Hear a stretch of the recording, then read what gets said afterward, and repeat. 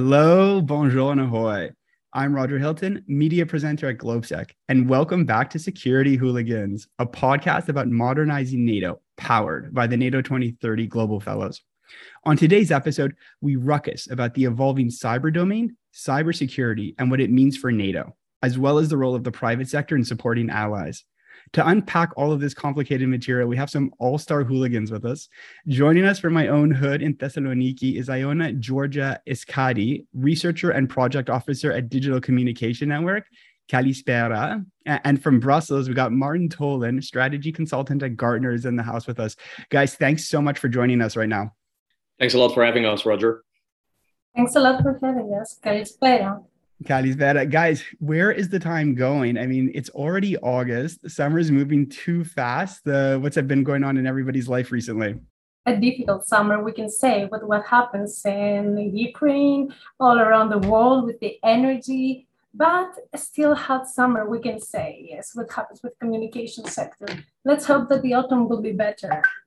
And Maarten, obviously, we're not from the south, so I don't know if you're melting like I am in this weather, but I hope you've been up to some trouble over the summer. Well, I cannot complain. It's not that hot in Belgium, I would say, but traveling around a lot. So I really cannot complain, Roger. All right. Well, that's great. Well, guys, let's get right into it. We've got a lot to unpack. So, I mean, to say NATO has been busy, I think would be an understatement. You would all agree. As you know, you already mentioned, Ioanna, there's a hot war on the continent and a host of other issues, climate security, energy prices, disinformation. So there's a lot of things going on that could distract NATO from the current cyber domain. But in reality, the fact is that the threats in the cyber realm are only multiplying, where attacks are trending upwards, both in sophistication and lethality, and represent an ever-present challenge. Just to start off for everybody, as noted in the Madrid Stomach, the strategic concept really confirms this position by stating, cyberspace is contested at all times. Malign actors seek to degrade our critical infrastructure, interfere with our government services, extract intelligence, steal intellectual property, and impede our military activities.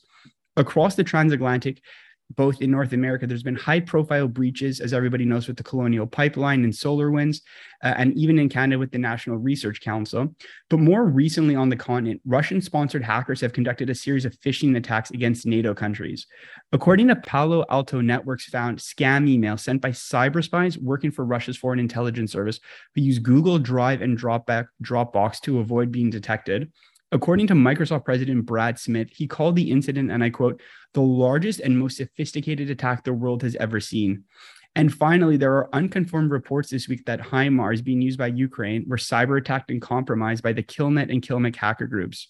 Despite continued investments in cybersecurity, as we know, the threat landscape remains hazardous with digital business transformations, hybrid workforces and workplaces, and interconnected digital supply chains expanding the attack surfaces, as noted in some really wonderful Gartner research.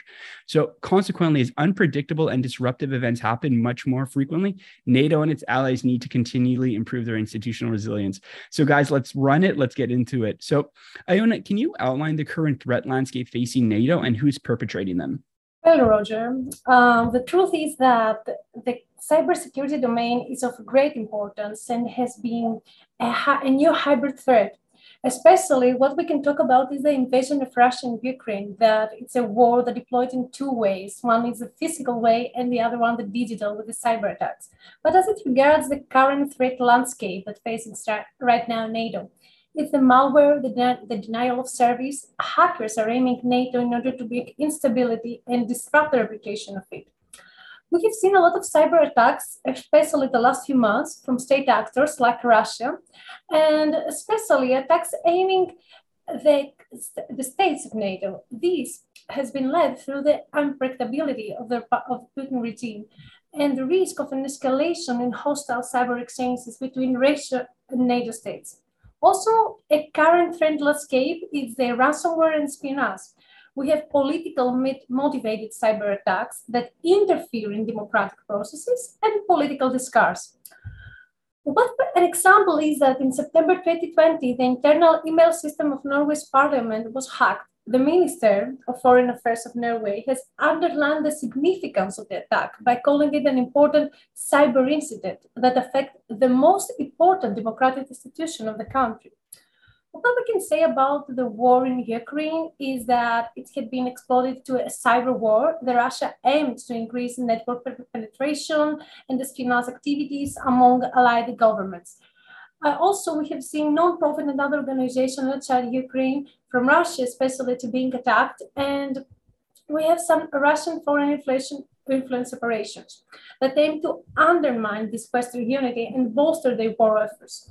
Especially, Russia involved a cyber weapon called Foxblade that launches against computers in Ukraine. We can say that this invasion relies on a cyber strategy that includes three distinct, sometimes coordinated efforts.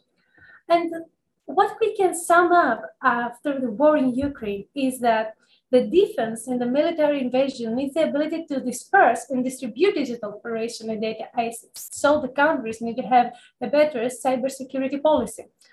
Also, the Russian intelligence agencies have stepped up network penetration and targeted allied government outside Ukraine. So the threat is not only in Ukraine, but in general in the NATO member states. And Russia has prioritized government targeting. And finally, we can conclude that Russian agencies are conducting global cyber influence operations to support their war efforts. And this needs to be highlighted so as to have a better performance in the future and be better prepared. Thank you, Roger. Well, Ioanna, thanks so much for the comprehensive overview. And it's a bit dizzying just in that short intervention. You had all of the problems that NATO and the member states are facing and the global reach of it. Maarten, building on what Ioanna said, I want to come back to you, as I mentioned in my introduction, about the attack surface. You're coming from the private sector. And as I said already, you guys are doing amazing work at Gartner. So can you tell us more about the current cyber attack surface from the private sector perspective? Yeah, sure. On a general note, I believe that the attack surface is inherently linked to technology, right? And technology always had its certain advantages, be it in a business context or in military context. But it certainly has its disadvantages as well. Like the more advanced certain technology becomes, the technology that we operate, the more complex it becomes and the easier like unknown threats can materialize and affect it, right? And this is really the area in which I or Gartner operates. We aim to provide like very objective and unfettered digital advice regarding this attack surface. And to come back to that, of course, in light of the evolving attack surface or threat landscape, nobody can with 100% accuracy predict what the next cyber big bang will look like. But what we do see, or what I personally see at least, is this rise in so-called high momentum threats. And we'll come back what this actually means or what this entails. But the problem with these threats is that there is way less organizational awareness about them.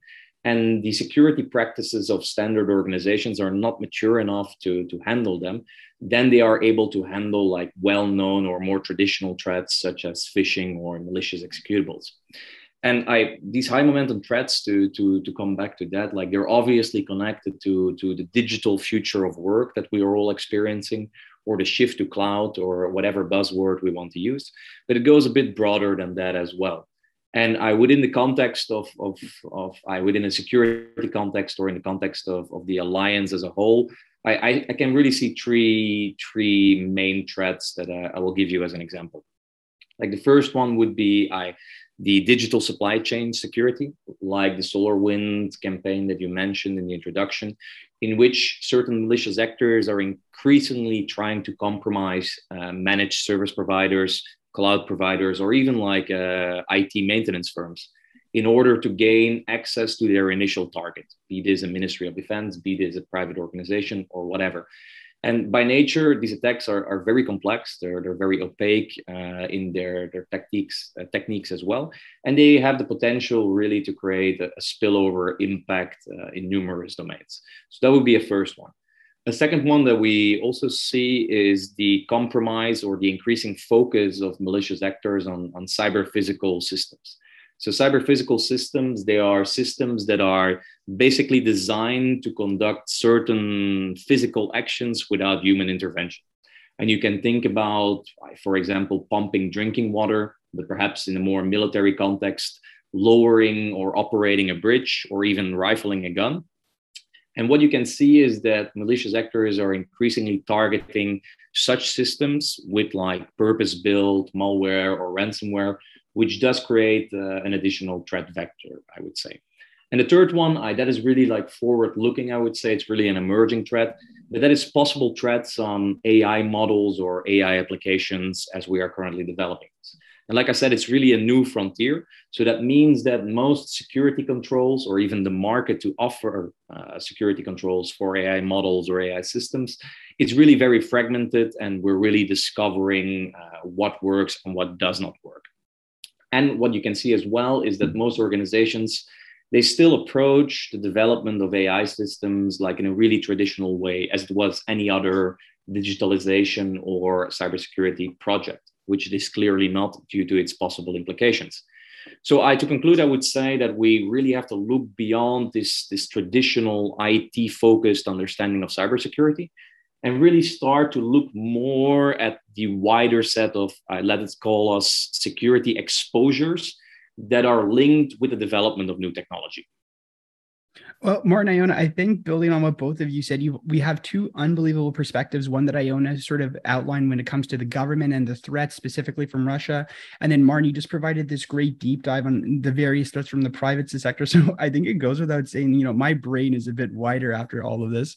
Before we move on a little bit, Ioanna, we spoke earlier before getting on air. And what do you make about the HIMARS hack going on? Well, Roger, the truth is that on Monday, the HIMARS was hacked in Ukraine by Russia, and the threat is true. It's still going on with Russian hackers attacking this high-mobility artillery rocket system that the US has supplied in Ukraine.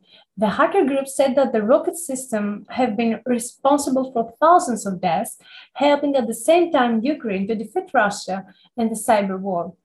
The hacker stated that Lockheed Martin, the company that manages the HIMARS, sponsors a war terrorism responsible for thousands of deaths. And here comes also the disinformation, because it's not just a cyber attack, but it's also a disinformation stating that they are responsible for thousands of deaths. At the same time, what we can see is that the governments and the private companies need to shift their policy from this conventional kind of war to an unconventional war, where the digital technologies are leading the way in the war. And through this, the NATO should establish a strategy for the 2030 strategic concept. Well, it goes without saying, it will definitely be a huge blow to Ukrainian defense if they are actually able to consistently hack the HIMARS. This shoot and scoot system about, reloading it in 1 minute and heading off has really been effective. So let's just see what the response is from Ukraine. And it's a great point, Ioanna, about it, also the disinformation angle on it. So listen, hooligans, we've outlined the current cyber threat landscape and identified some of the pacing threats. As we said a little bit earlier, the role of the private sector has actually gone with collaborating with states. And it was very well reported about how Microsoft was working with the government in Kiev to help repel Russian attacks. And then for all of our listeners out there, some really interesting stats coming up here. According to Gartner research, by 2026, organizations investing at least 20% of their security funds in resilience and flexible design programs will cut total recovery time in half when a large blast attack occurs. So a lot of investment going on. Maarten, I'm really looking at you right now on this question, but this is right up your alley. So can you elaborate on the growing relations between private firms and NATO and individual allies? Yeah, sure, Roger. Of course, I won't comment specifically on dedicated Gartner research, but what you can already see in a nutshell is that in light of the NATO 2030 reflection or initiative, that the alliance is already recognizing that its relationship with the private sector should evolve or change in a certain way to face basically the challenges of tomorrow. And for me, this evolution is partially driven by, let us say, the understanding that domains such as cybersecurity, big data, data analytics, AI, or whatever buzzword we really want to use here, are as important to transatlantic security as traditional military capabilities such as the main battle tank or battleships are. And just this understanding in itself already widens the scope of possible cooperation with private sector to really move beyond the traditional military industrial complex. And a good example of this is the recent adoption of the Ioanna, so the Defense Innovation Accelerator, that really brings together various stakeholders from private sector, but also from academia under this NATO umbrella serving transatlantic security, I would say. And another major consequence of this evolution, of this understanding of the role of private sector and in general the digitalization of weapon systems, is that we step a bit away from this traditional exclusive capability-driven approach to security towards a more like risk-based and inclusive approach in which cybersecurity specifically becomes a shared responsibility between the vendors of certain capabilities, the national armed forces that are using these capabilities, and the alliance as a whole. So in other words, every stakeholder in this chain is responsible to protect its own systems to the fullest of its capabilities in order to strengthen the overall resilience of the alliance as a whole. And to conclude, I would say like the contemporary warfare or modern warfare will look completely different than the traditional theaters of war that we have known. So this risk-based, forward-looking and inclusive approach to security that we are gradually seeing materializing certainly will have its benefits, since we are able to more adequately prioritize where to spend our limited resources to affect or to address basically the most prominent threats, and to prioritize the capability developments to address these threats accordingly. So that would be what I would think the evolving role is with NATO and the private sector. I mean, Maarten, I think having worked on some of these projects that, the NATO GLOBSEC private sector dialogues, I mean, I think now NATO is really taking the position that they really need to gang up with their private sector. And it's not, as you said, you made a great point, it's moving beyond their traditional military industrial complex. David Van Viel's team in the Emerging Security Challenges Division, shout out to them. They've just done some great work, not just with Ioanna, but by really recognizing all of this. And it is obviously very concerning when you see, as you mentioned, how every chain needs to be protected in the supply chains. And, the deeper down you go, the third and the fourth, some companies really don't know how it is. So there's still a lot of work and a lot of exposure that can be done. Let's go back to you, Ioanna, for 1 second. I mean, as a researcher, what specific trends do you see developing? The truth is that the private sector should cooperate with the coalition of NATO in order to have a more stable security system and cybersecurity policy. And in order to go back, what I also wanted to say is that, for example, Greece, it's a little bit step behind in the cybersecurity sector. We have a lot of cyber companies, but for example, the government, especially in the post-COVID area, has immersed the cybersecurity, even though the government and the state, they need to do a lot of things in order to be cyber efficient. And let's talk about the future of cybersecurity. What I see is it's the cloud computing to have faster, cheaper, and easier to put services online and collect a huge amount of data. It's some password attacks that they will have more biometrics and leverage of additional authentication methods, involving devices we already have in our pockets. Also, it's the AI algorithm that will be the catalyst in determining whether the industry can keep up with the threat actor community. And finally, the future of cybersecurity is that the nation states are more likely to go after infrastructure, as our infrastructures are becoming more digital. This is from me, Roger. Well, I mean, for all of our listeners out there, we've really had sort of a great overview. We've had the national perspective and some of the trends that Ioanna sees coming, and then Maarten sort of just blew our mind here on the corporate side. Before we get to our last question, as we're approaching our last update, I mean, Ioanna, Maarten, what are some of the best practices, that you might want to suggest, or things that, either NATO or ally states should maybe potentially be doing more often to solidify their cybersecurity? Well, it's a good question, of course, because best practices, they will depend a lot on the individual security field that we're talking about. But we already established that there will be this increase in unpredictable and disruptive events, such as these high momentum threats that I just talked about. So what I really think is best practice is that cybersecurity leaders, be it in organizations or be it in ministries of defense, that they really improve the resilience of their organization. And in a nutshell, what I mean with that, and I'm very well aware that resilience became this buzzword over the last years. But what I mean with this is that we generally only discuss dramatic changes in security investments or security posture after a certain attack happens or after we're compromised. And this can lead to very narrow responses that are only focused on preventive controls. But to face really tomorrow's challenges with all this technology that is gradually developing, we cannot just only put our focus or our investments in preventive cybersecurity controls. We really need to refocus strategic efforts on building this forward-looking, resilient, and adaptive security program, which does require a higher level of awareness among employees or among individual soldiers or civil servants, and a certain kind of agility in governance structures, I would say. And this will take some time and some effort, but I do believe that it's pertinent to adequately defend against the challenges of tomorrow, basically. Well, I mean, Maarten, it goes without saying, a lot of what you've spoken about, it doesn't happen overnight. And the idea that, NATO and its allies and even the private sector need to be more forward-looking as opposed to reactive is obviously a lot of companies who get hit with attacks, they don't make it public, right? For obvious reasons. Moving to your side in Greece, Ioanna, what do you think are some of the best practices that you would suggest to, NATO or some of the allies? Well, it's important to acknowledge that it has changed the nature of military conflicts, and countries need to enhance the capabilities and expertise. So what I would say is to have a cyber crisis response team with a plan for all of the countries in order to have a common response as an alliance in future threats and be better prepared and effective. And also it's important the effective public attribution in order to have a clear understanding of the attributed cyber operation and the cyber threat actor.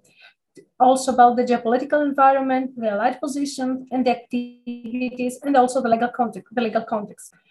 And I think that it's really important as a NATO alliance to have a consistent decision-making about whether to publicly disseminate information about an adversary's action or privately tell the adversary, restrict the knowledge of the intrusion to the government. And what I find really important is that NATO could bring together military computer emergency response teams to share information on incident management dynamics, that it's a key factor in modern cyber defense. And it's out of great importance to build resilience, as also Maarten said, in domestic critical infrastructure and strengthen the political resilience of member states by broadening the NATO consultations to include more areas of governments. And that was just excellent. And as you said, keeping consistency and having a playbook is also something that it's very difficult. From my end, bridging this capacity gap and sort of the unequal capabilities in the cyber realm through member states is also something that I think NATO is going to have to work on. So guys, this ruckus is on, we ran it. My last question for both of you, as I said, is do you have any final policy suggestions or speculation on what the future of cybersecurity will look like? So let's go to you, Maarten, to start off on that one. Well, I think it's a very good question and a very broad question as well. So I would refrain from mentioning what the future of specific emerging technologies will look like or what individual allies have to do. But where I do see a generic, let us say, an overarching point of view is the absence or the difficulty to attract cybersecurity talent, and that is both in individual organizations, in ministries of defense, and in the alliance as a whole. And for me, it's really a key challenge because it's even more topical in contemporary or future warfare, where the focus is really shifting from the capability or the machine towards the person that is operating it. And to give you a blunt example, it's way harder to teach somebody how to deploy or defend against an offensive cyber attack than it is to teach them how to drive a main battle tank or how to shoot a Javelin rocket. So for me, this capability crunch or this talent crunch that many organizations are facing is really a key challenge. And it's often regarded as just like a problem of supply, right? There are not enough people that know something about this. But for me, it's a problem both of supply and demand. And you can see this right now in the aftermath of the COVID crisis, which really spurred or created this, how I should call it, the great reflection by IT professionals on what does it mean, what is a work-life balance, what does it mean to work in a company, et cetera, et cetera. And this is already creating, this is bolstering or incentivizing the already instability in a hyper competitive talent market. So when it comes to NATO or the individual allies, to really mitigate this pressure of not having enough cybersecurity talent or digital talent, I can see really two policy suggestions, and they are very much focused on from a military perspective, I would say. While there are a lot of different approaches that you can take to bolstering your cybersecurity workforce, these two I can really see as something topical for more military context. And the first one would be to really sit down and reflect on the importance, which roles and which skills that an individual armed forces or the alliance as a whole that they will need in the future to achieve their strategic objectives. When you do this exercise, then you can check what the market demand is, what the market supply is basically for these roles. And you can develop a realistic HR plan to get these roles and to get these cyber capabilities. So that would be a first one. Really sit down and think about which strategic objectives do we want to defend in the near future? Which IT roles do we need? Which IT skills do we need for that?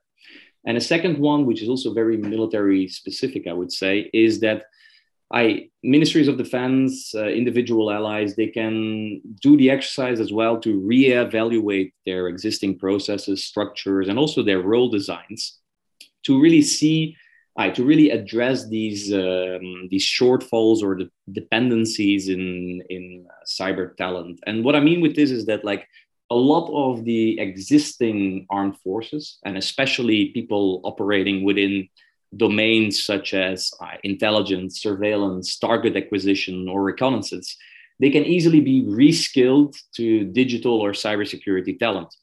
And while this might be expensive, it will require some effort and some time to reskill these people. You avoid going to the hyper-competitive private sector market to get this talent and to bolster really your cyber capability on a national level. So for me, really, these two approaches to mitigate the talent crunch that we are currently experiencing, be it in individual allies or be it in private sector companies, that for me would be a key challenge that we have to address in the near future. Yeah, I mean, Maarten, it's such a great point that you're saying that maybe the problem is that we're setting unrealistic goals to begin with. And we need to actually, as you said, sort of really do a SWOT analysis or figure out supply and demand of what's feasible. Because if we set this idea for, individual allies and they can't deliver on it, it's a problem that really shouldn't have been there in the first place. Ioanna, we're going south now. We're going to Greece. What are your final two policy recommendations, or what do you think the future of cybersecurity holds for NATO and its allies? Well, it's also a hard to answer question, but what we can say is that the wars in the next few years, it will be, let's say, 180% in the cyber war. So what the countries do is to have a plan to train the governments, to train the citizens to have a cyber literacy and to be better prepared for what is coming.